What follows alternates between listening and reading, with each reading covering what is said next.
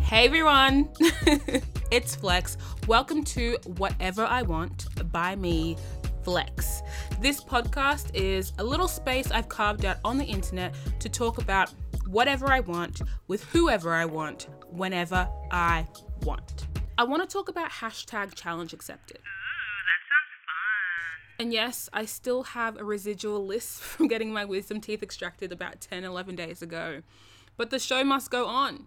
So if you've been on Instagram in the last week or so, you would have probably seen a ton of people posting black and white selfies with captions alluding to supporting women and uplifting women and all that good stuff. I didn't think much of it, and I was choosing to ignore it up until I received a DM that said the following.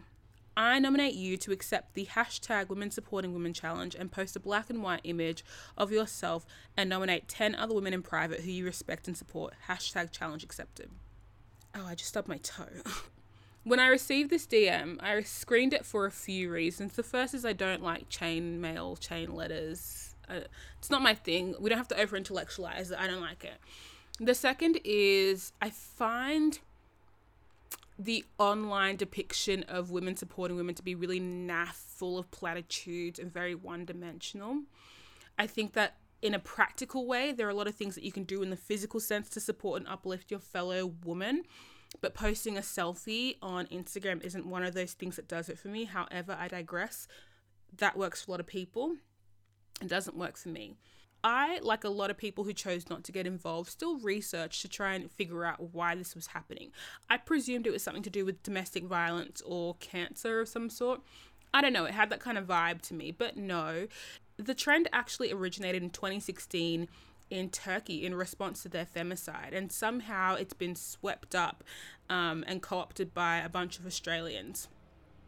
Who knows how? It didn't take long to figure out that the majority of people who were posting this black and white selfie weren't posting it in support of bringing awareness to the Turkish femicide. They were just doing it because they were doing it because they thought it was a challenge to support other women. So naturally, when this started reaching maximum boiling point, this Turkish Instagram account called Beelzeboobs posted a carousel trying to explain why this black and white selfie initiative even existed, and how if it's going to be used, it should basically be used in reference to the femicide, not for this very vague, women uplifting women challenge. Then this post started circulating. People started amending their captions to support raising awareness, or they were deleting their posts, I guess, out of presumed embarrassment. But as I was Googling this today, because it just piqued my interest again, I came across this opinion piece on 9honey.com by a journalist or a writer called Shelley Horton. And Shelley wrote about her experience posting the black and white image, explaining that she was so honoured and happy to have been nominated by TV presenter Jessica Rowe. And it was just something really exciting, like a great time to be uplifting women. And then this is where the opinion piece gets a little bit funny for me.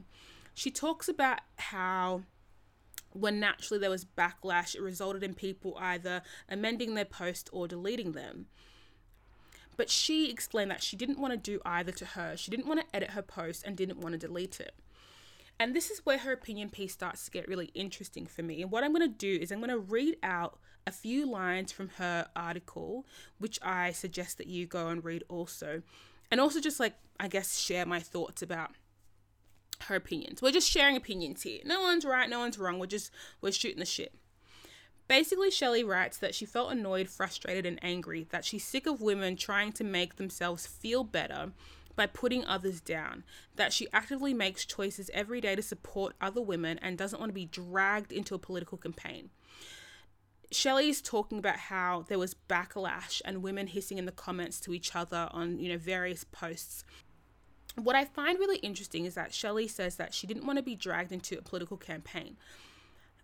Emphasis on the word dragged. From my understanding, if there is a campaign that exists, it's established and it's for a specific reason. A reason that has been expressed, justified, and validated by people who are using that same method of participating. People in Turkey and perhaps around the globe were using this black and white image in addition to a caption and a hashtag for this very specific initiative of raising awareness for the femicide. When Australians, and I'm assuming people across the globe, like in America and the UK, because this was documented nationally, but I'm going to talk about it from the Australian lens. When Australians co-opted this campaign and decided to make it an initiative for women to support women, the issue is that you weren't dragged into a political campaign.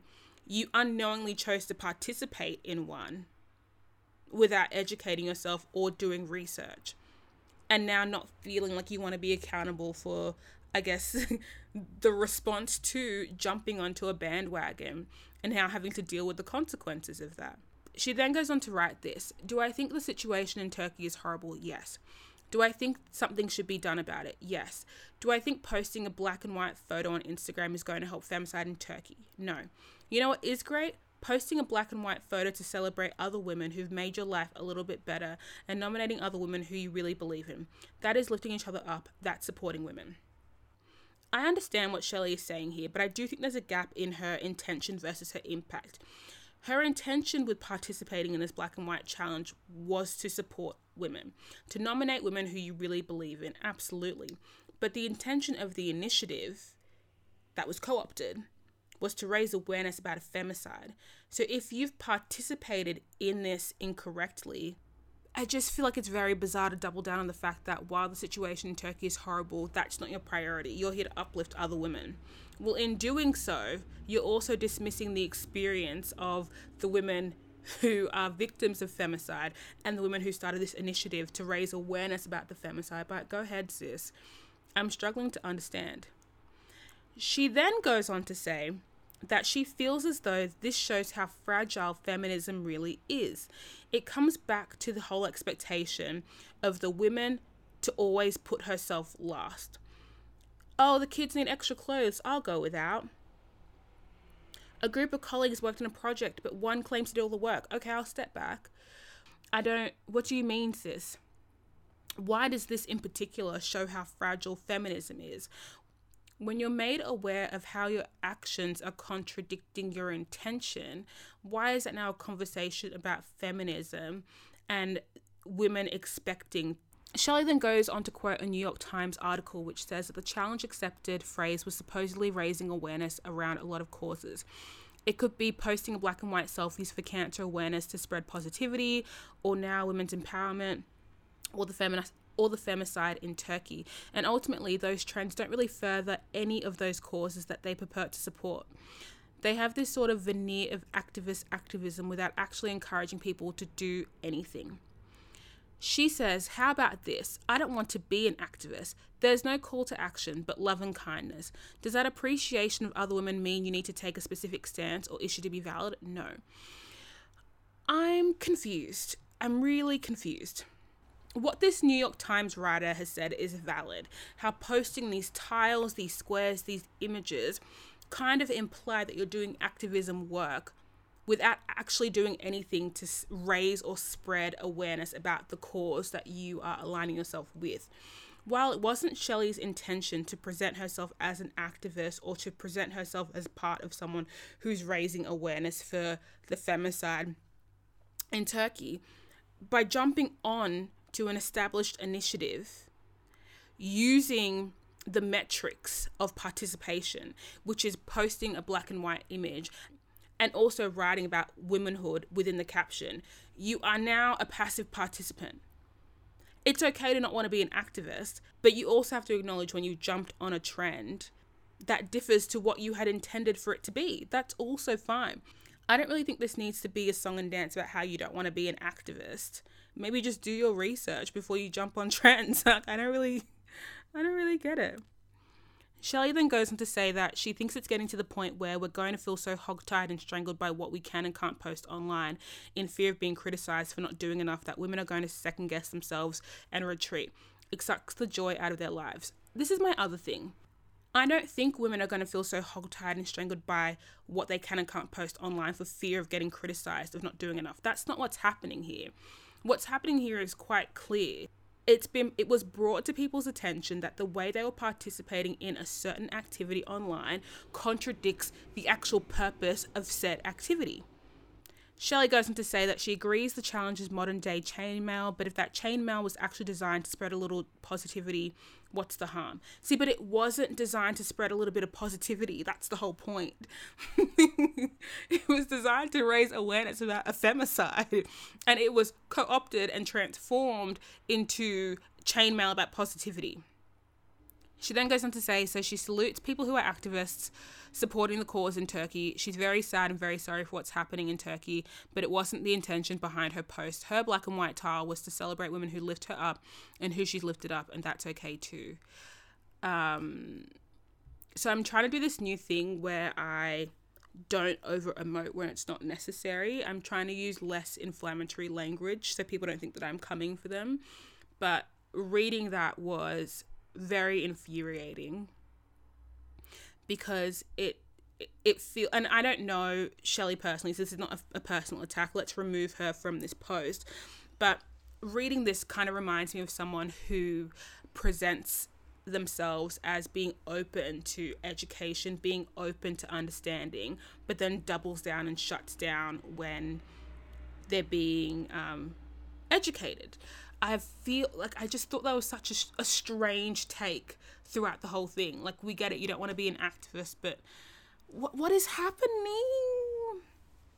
Anyway, that was just a rant because I read that and I'm rarely speechless and I'm rarely baffled by I'm really baffled, period. But this one just left me feeling so disheartened. How are you going to miss the point that much? And it's so much easier in this context to say, whoa, like I was posting based on some chainmail that I received about women's empowerment. Totally get that it's about the femicide. Wasn't my intention. I stand by what I posted. Fine. But no, this is like far more insidious. I don't want to be an activist. I can post what I want. This is the problem with feminism. Why can't women say what they want to? Huh? Jeez, okay. We can talk about this more in the Facebook podcast group, I reckon. Let's just do that. It's Whatever I Want Podcast on Facebook, Whatever I Want Podcast on Instagram. Stay tuned for the next bloody episode.